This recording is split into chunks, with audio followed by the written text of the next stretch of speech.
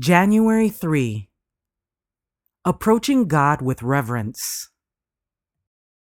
He said to them, "When you pray, say, 'Our Father in heaven, hallowed be your name, your kingdom come.'"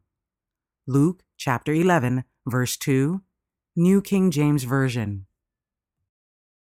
To hallow the name of the Lord requires that the words in which we speak of the Supreme Being be uttered with reverence. Holy and reverend is his name.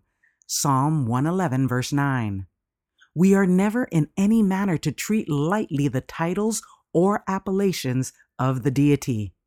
In prayer, we enter the audience chamber of the Most High, and we should come before him with holy awe. The angels veil their faces in his presence. The cherubim and the bright and holy seraphim approach his throne with solemn reverence. How much more should we, finite, sinful beings, come in a reverent manner before the Lord our Maker? But to hallow the name of the Lord means much more than this.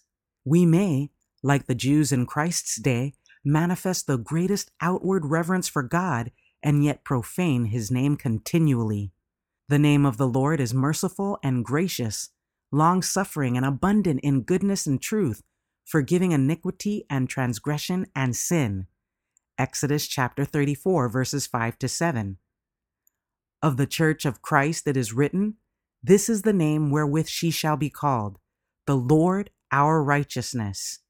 Jeremiah chapter 33, verse 16. This name is put upon every follower of Christ.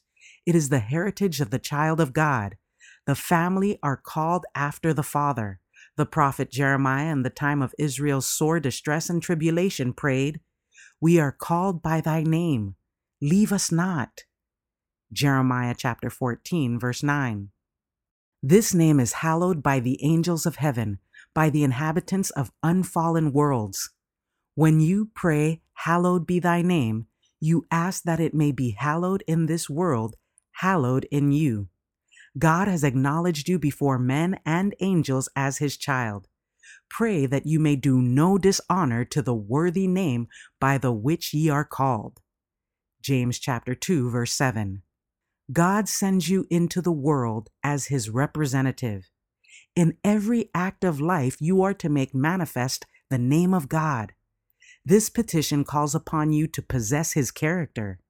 You cannot hallow his name, you cannot represent him to the world, unless in life and character you represent the very life and character of God. This you can do only through the acceptance of the grace and righteousness of Christ. Thoughts from the Mount of Blessing, pages 106 and 107.